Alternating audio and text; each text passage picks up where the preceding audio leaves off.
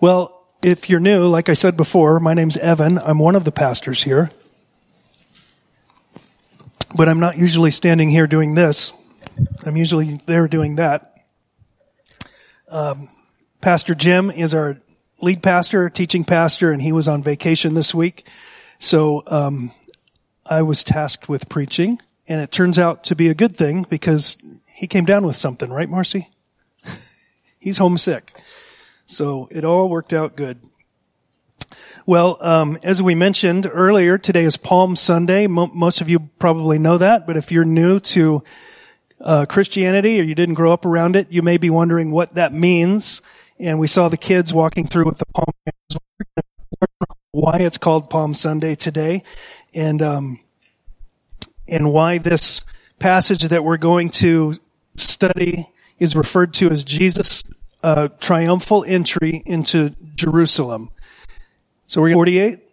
So if you have a Bible and you want to open it to that, it's going to be on the screen as well. If you're new and you don't have a Bible, there's more Bibles back there behind the offering table on some tables back there.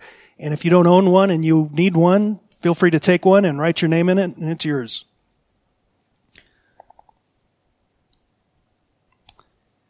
And also, if you're new to the Bible, how you find Luke is you open up to the front of your Bible, to the table of contents, and there's the Old Testament there, and then there's the New Testament set of books below that.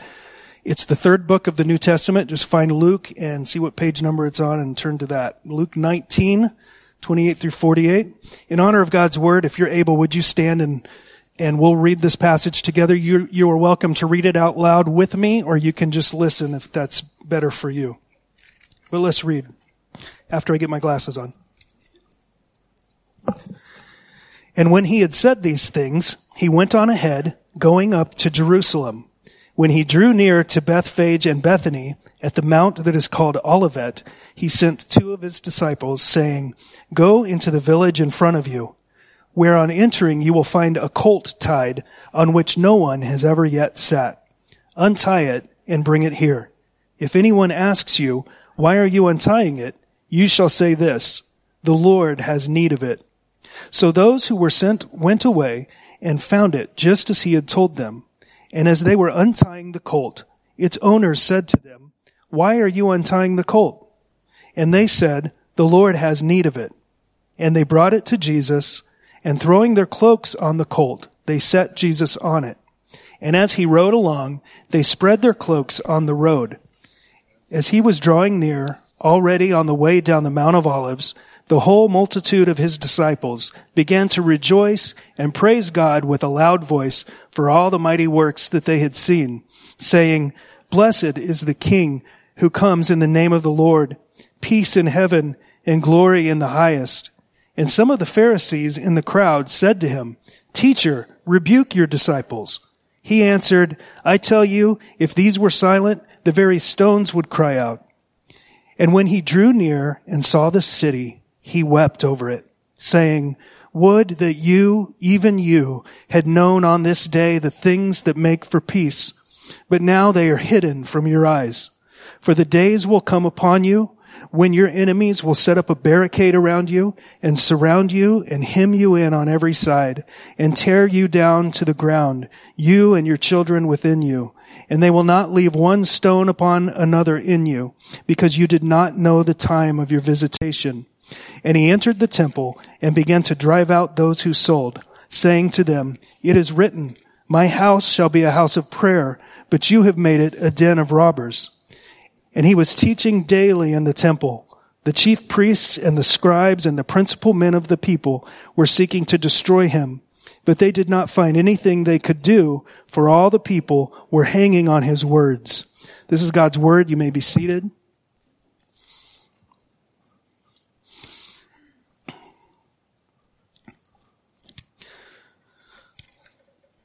So this account that we just read about, this is the beginning of the most important series of events in human history. The things that took place during this week that we just read about, Jesus' triumphal entry into Jerusalem, the things he did there, being crucified on Friday, and then, spoiler alert, raising from the dead on Sunday. Those set of events are the most important events that have ever occurred in human history. All of history up until then was leading up to that, and everything since then looks back at that and hinges on that. And the plans for what took place during this week, some 2,000 years ago, those plans were laid out from the beginning before Eve ever took a bite of the forbidden fruit. How do we know this? Well, the Bible tells us this, but it's important to understand that God, He's omniscient, He knows everything, and God knew what would happen if He created humans and gave them a free will. He knew that we would rebel and sin. He knew all that. He knew we would rebel and sin, that our sin would separate us from Him, that there's no way that we could pay the price for our sin, and that somebody else would have to pay the price for us. So before we even needed it, God put these plans in place. He always knew that He would have to come to the earth in the person of Jesus and live a perfect life and shed His blood on the cross for our sin, paying the penalty for our sin because we could never do it, and then raising from the dead 3 days later, conquering the grave, conquering death. Why did He do that? Why would He do all of that? Because He is perfectly loving, and He's perfectly merciful, and He's perfectly full of grace, but He's also perfectly just. He couldn't just wink at our sin and brush it under the rug. Because He is perfectly just, He would have to, there would have to be payment for that sin. So all of this wasn't an accident. It was planned. And the other thing we need to know is that everything that Jesus did was deliberate. To tell us something about Him.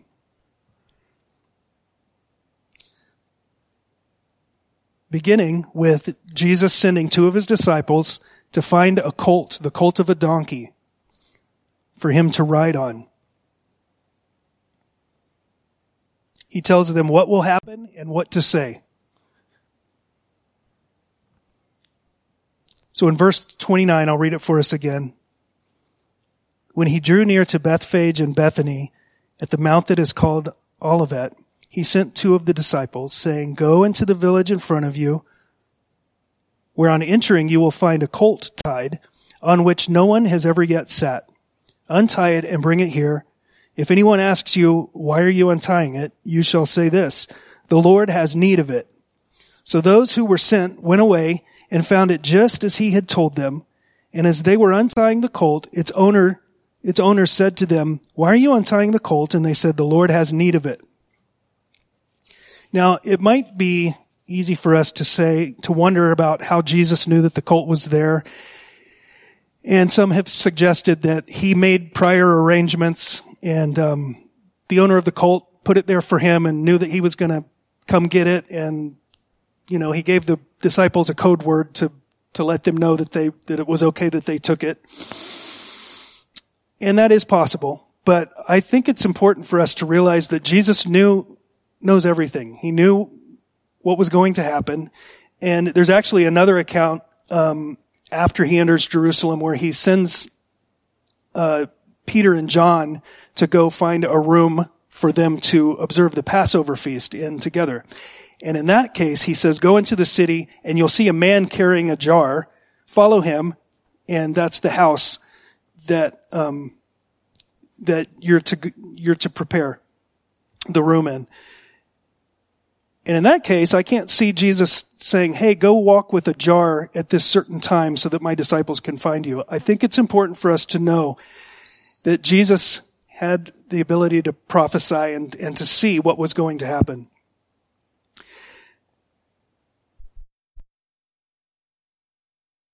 Who he is. He does tell people who he is, but there are many instances where he heals somebody, or when somebody declares that they believe he's the Christ, or when demons speak out and say, we know who you are. He tells them, don't tell anybody. Don't make it public. My time has not yet come. Well, what time? The time for him to reveal himself publicly, and that time is now, when he's going to enter into Jerusalem.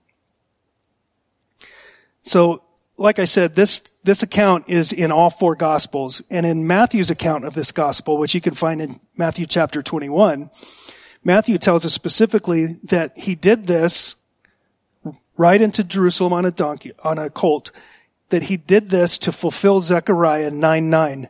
Zechariah was a prophet in the Old Testament, and he wrote a book called Zechariah.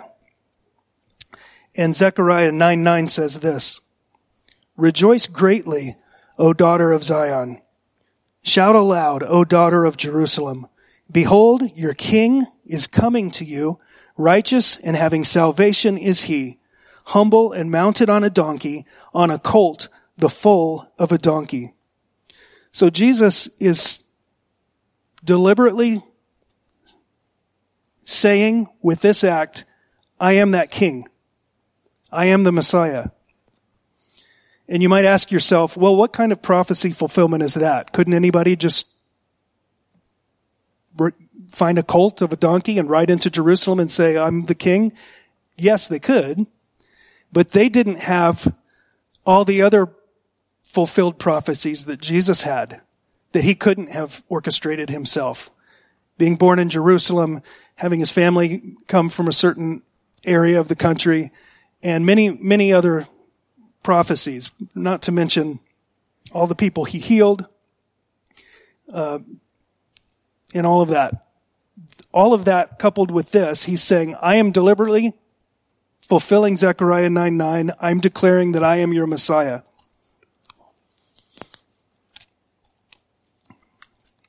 And then as Jesus rides along, there's a great crowd of people, his disciples, the apostles, other people who have heard about him and heard about the miracles he's done. They're all there rejoicing.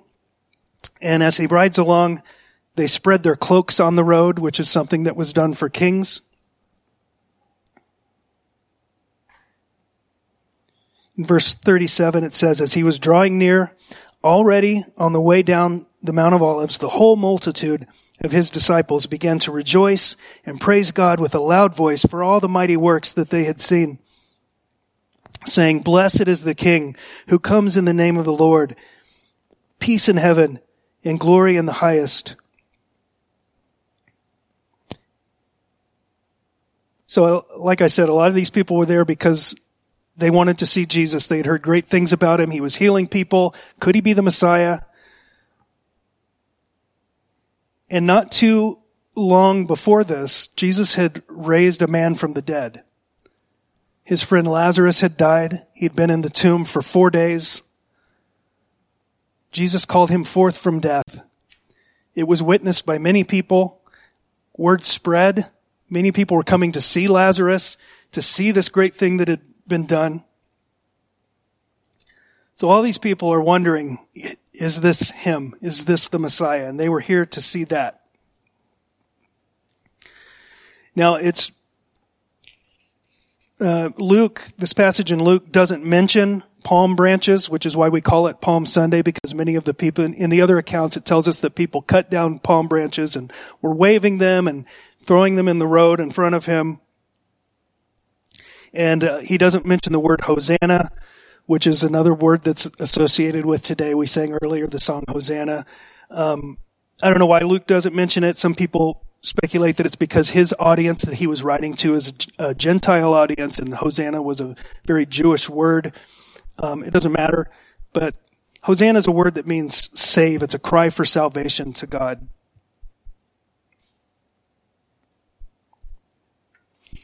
Matthew 21:9 says, "And the crowds that went before him and that followed him were shouting, 'Hosanna to the Son of David. Blessed is he who comes in the name of the Lord. Hosanna in the highest.'" And then back to our passage in Luke, in verse 39,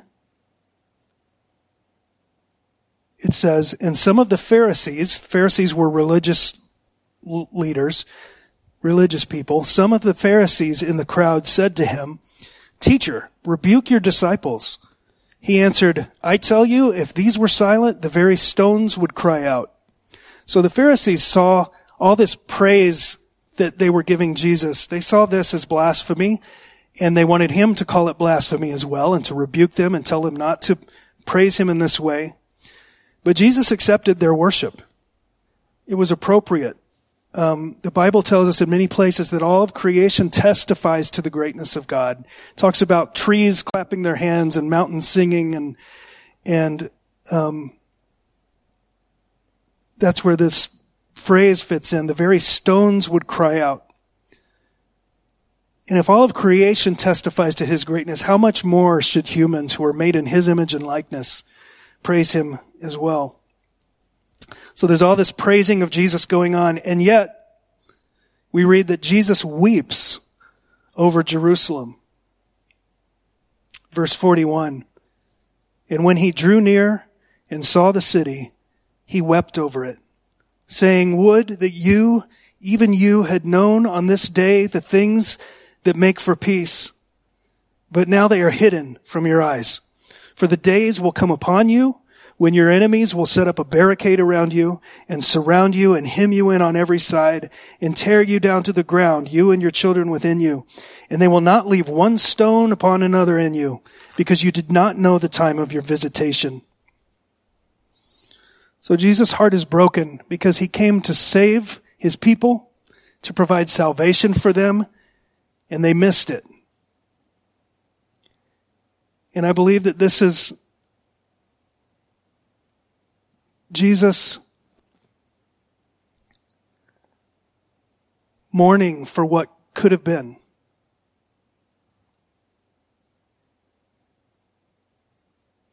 And also in this, he is predicting the destruction of Jerusalem.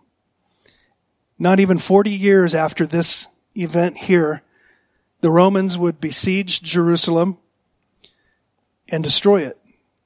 The temple would be destroyed. Jesus had said specifically about the temple in another place that not one stone would be left on another.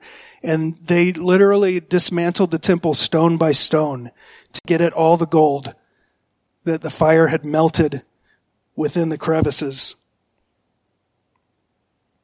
So they had their chance to receive their Messiah, and they missed it.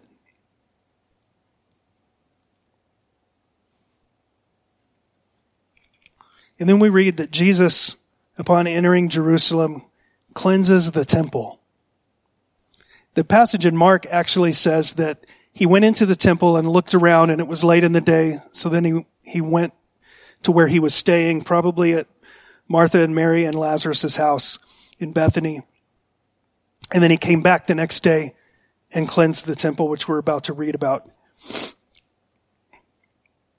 But either way, he, the Messiah, the King, came into his temple.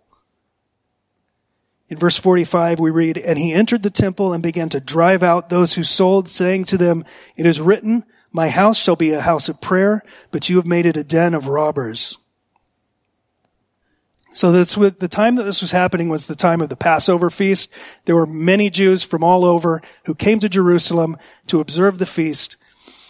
And one of the things they had to do was make a sacrifice. Usually a pigeon.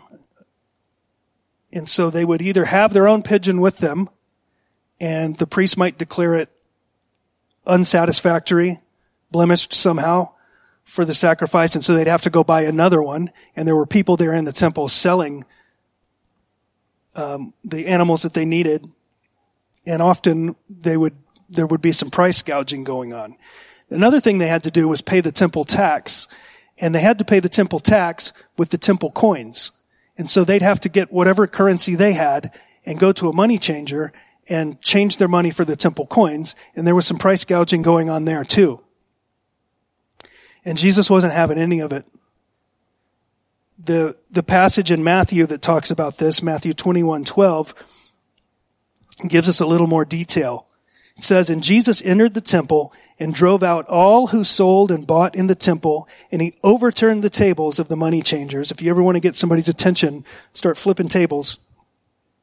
Don't flip tables. Overturned the tables of the money changers and the seats of those who sold pigeons.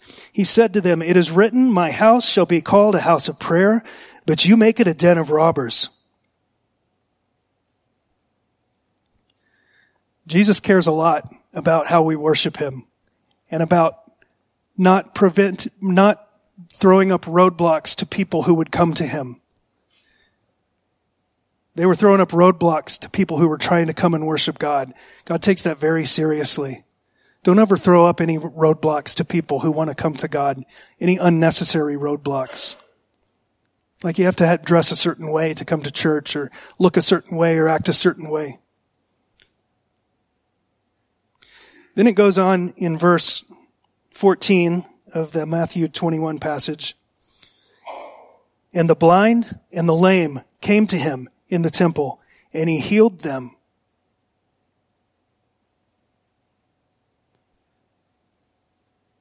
He's healing people. And the religious leaders get upset about it. But when the chief priests and the scribes saw the wonderful things that he did, and the children crying out in the temple, "Hosanna to the Son of David," they were indignant. And they said to him, "Do you hear what these are saying?" And Jesus said to them, "Yes. Have you never read? Out of the mouth of infants and nursing babies, you have prepared praise." Jesus loved to say that to the religious experts. He'd always say, "Have you never read?" They read a lot. He would have to correct them. So this tells us something very deliberate and interesting about Jesus as well. When he says, "Have you never read, out of the mouth of infants and nursing babies, you have prepared praise," he's referring to Psalm 8:2, where God has ordained praise for himself. God has ordained praise for himself from children and infants. So the praise is for God. But the children's hosannas are not being directed to God, but to Jesus. And they're using the messianic title, Son of David. And Jesus accepts their worship. Jesus accepts their praise, thereby applying to himself a passage of Scripture applicable only to God. Jesus is claiming to be God here. So, as we read through this, there are many different reactions to Jesus.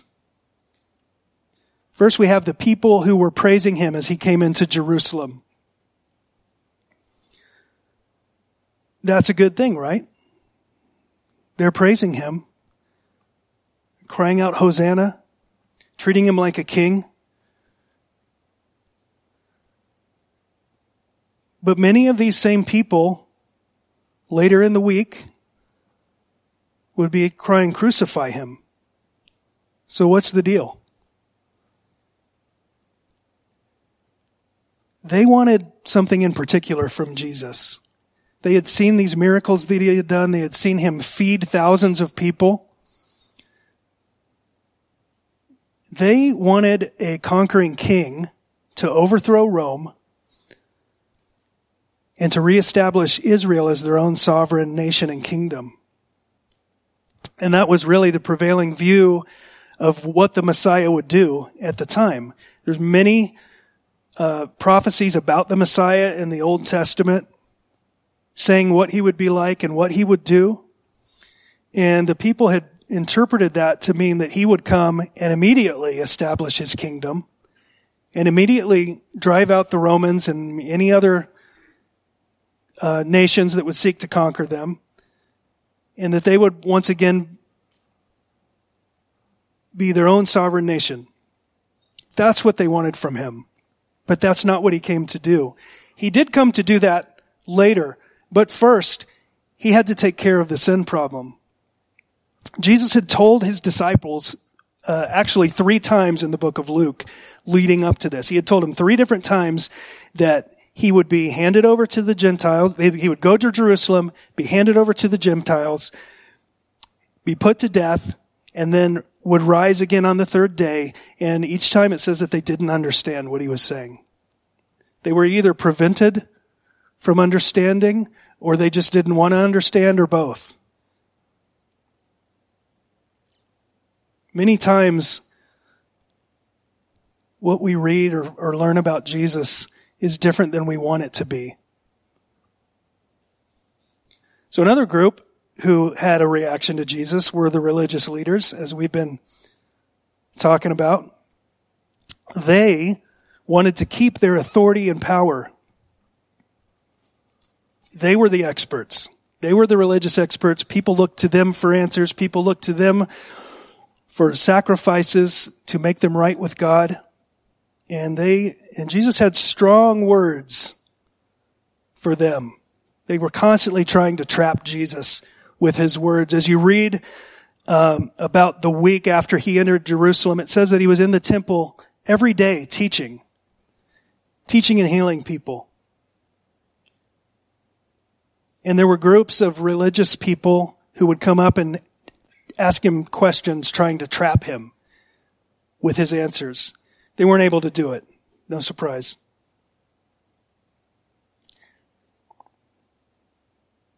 And if you read about this passage, that the account of all of this that happens in the book of John, in John 23, there's a big long passage where Jesus had very strong words for these religious leaders. He pronounces several woes to them. And by the way, a woe is not a good thing. About how they keep people from the kingdom of God with all these rules that they make up. And that they care more about themselves than the people that God loves. And we read that they were plotting. Were afraid of the people. The people were hanging on his words, his every word, and they were afraid how the people would react. So they were plotting to kill him in secret. And one interesting thing, I told you that he had just recently raised Lazarus from the dead. They were so intent on shutting down Jesus that they even had a plot to kill Lazarus. Because it had been witnessed by so many people, and everybody was talking about it. And there was Lazarus, proof that he was walking around now. So rather than change their heart and realize that Jesus might actually be who he says he is, they're just going to try to shut it down and kill Lazarus and kill Jesus.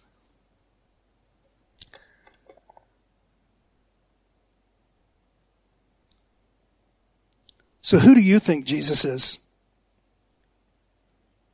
That's really the most important question that you'll ever answer in your life.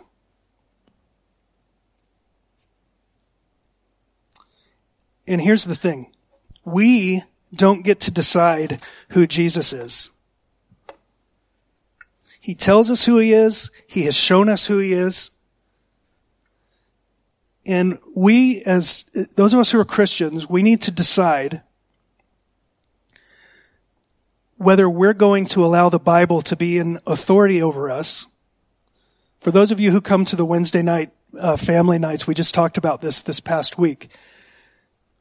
You have to decide for yourself, am I going to live under biblical authority, or am I going to put the Bible on the ground and stand on top of it and decide that I'm in authority over the Bible? What does that mean, to decide that? Well, to decide that I'm going to live under biblical authority means that if the Bible says one thing and I think something else, one of us is wrong.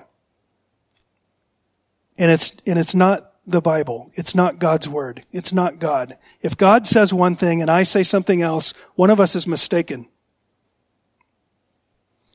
God would disagree with us sometimes. So when that happens, you have to decide, am I going to change or am I just going to push the Bible aside? And that's important when we come to the very important question of who Jesus is.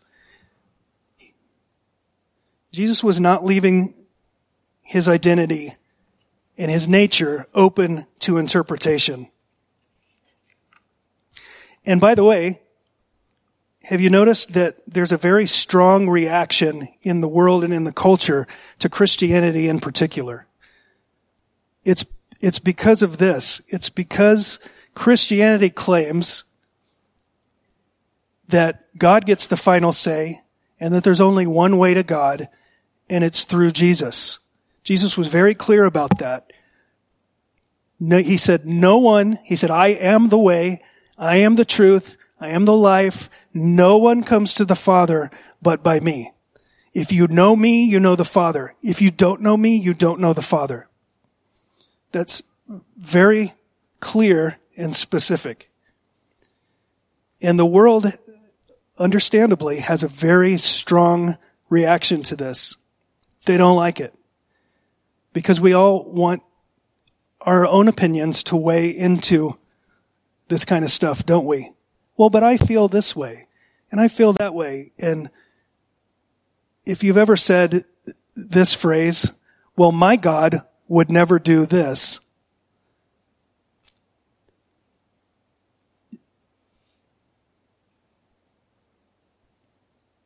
if it says in the Bible that he wouldn't, that's fine. But if you're just saying, well, the Bible says this, but my God would never do that. Your God is yourself. You're making up a God in your own mind. And if you think it through logically, that doesn't make any sense. If there is a God, and there is, if there is a God, he gets to tell us who he is.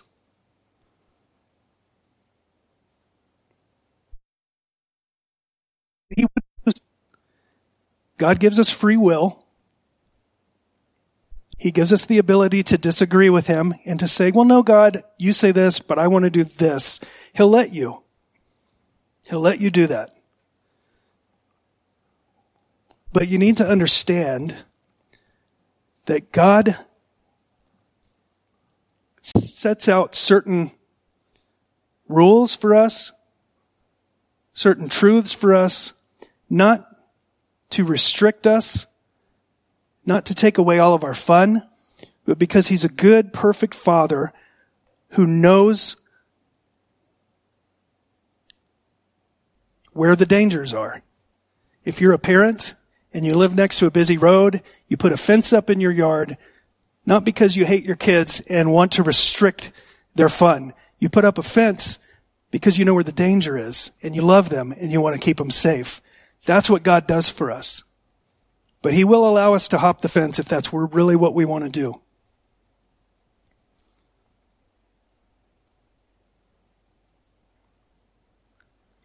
So this is very important to understand. If you're a believer and you're out in culture and you're out in the world is going to end up hating you if you're honest about your Christianity. Jesus told us this very clearly. He said, they hated me first, and I'm the master, you're the servant. The servant is not greater than the master. If they hated me first, they're going to hate you too. Don't be surprised.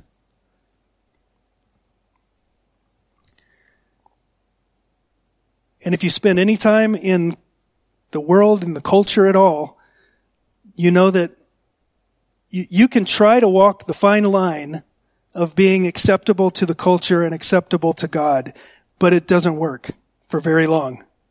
Because eventually you're going to say something unpopular.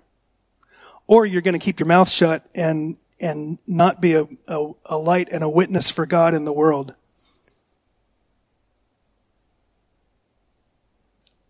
Pick your pick your topic. Right now, a big topic is all about gender ideology and sexuality. And if you say, well, God created two genders, you're going to get some pushback. Go home and post that on social media and see what happens. Or don't. But it's very important. The reason I'm saying this is it's very important as a believer to establish this in your heart and your mind. The culture is going to say one thing and act a certain way. God says something else. Which way am I going to go?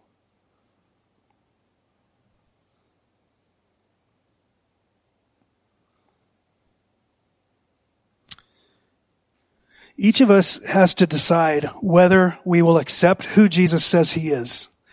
We do all tend to come at Jesus with certain preconceived notions in our mind. We want him to be a certain way. We want him to be okay with certain stuff. We need to understand that he may not always be who we want him to be. He may not be what we expect. Each one of us in here, I'm sure, has had something happen in our lives that has been a disappointment.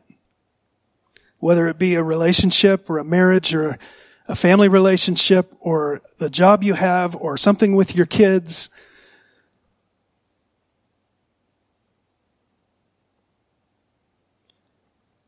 And when those things happen, we can tend to be mad at God. Say, God, you didn't do what I wanted you to do. You didn't act the way I wanted you to act. You didn't provide this thing for me that I wanted you to provide. You didn't fix this relationship that I wanted you to fix.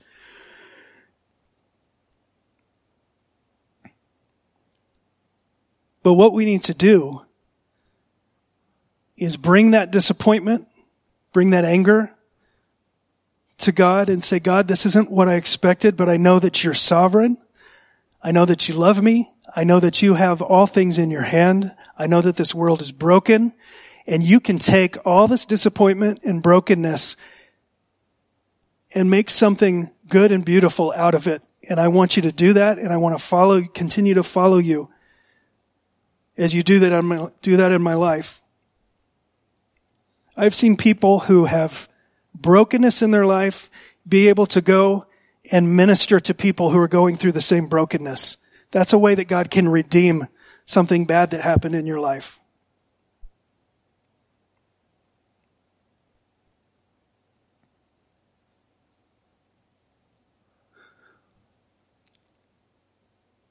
So if you're here today and you're not a believer, if you would say, I don't know about all this, I have not received Jesus as the Lord of my life, just understand that he is the way to God, that you are separated from God by your sin. We all have a sin nature. We all do things that we shouldn't do, and live ways we shouldn't live, and say things we shouldn't say, and think things we shouldn't think. Have I covered it all? That separates us from God. And you might say, well, I'm a good person. I do more good than bad. God's standard is not goodness, it's perfection. And none of us can be perfect. But he knows that. And as I mentioned before, he accounted for that. He knew that our sin would separate us from him. Our sin needed to be paid for. We couldn't pay it. Only he could pay it. He came to the earth in the person of Jesus, lived a perfect life, died on the cross, shed his blood in our place for our sin, was buried, and then was resurrected again 3 days later, showing that he is who he said he is, showing that the sting had been taken out of death, that the grave was conquered, and he offers that to you by his grace for free. Free to us, not free to him. And all you have to do is say, yes, I that. God, I want to accept your forgiveness for my sin. I want you to give me a new heart. I want you to be Lord of my life. I want to follow you. I want you to lead me. It's that easy. It's also that hard. Because it means doing what none of us want to do and laying down our will, laying down our life, and submitting to somebody else. But he's a good father. He wants the best for you. He gave his life to get the best for you. He's coming again to set up a kingdom. We don't know when. It could be very soon. The Bible says that he's going to come. He's going to establish his throne. He's going to recreate the heavens and the earth to be the way that they were supposed to be before sin messed it all up. And we have the opportunity to be there with him in his kingdom. But it's only through Jesus. And the invitation is open to you.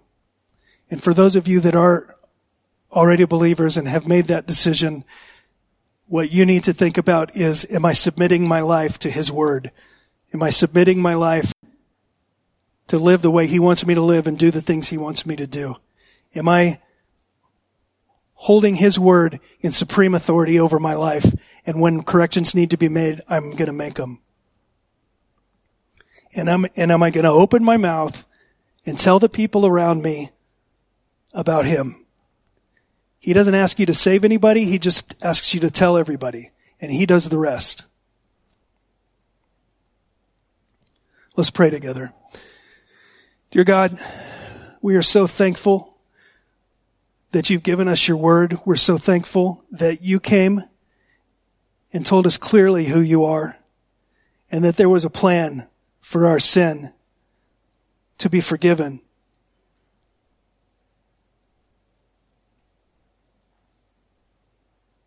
God, work in each one of our hearts as we sing and worship you here in just a minute. Work in each one of our hearts to examine ourselves and examine if there's ways where we need to bring our lives under your submission, and be willing to open our hearts and say, God, sit on the throne of my heart. I want you to make the decisions and show me how to live. God, thank you for that you came to save us, that you're the King of all the earth. Amen. If you're able, would you stand with us and sing one more song?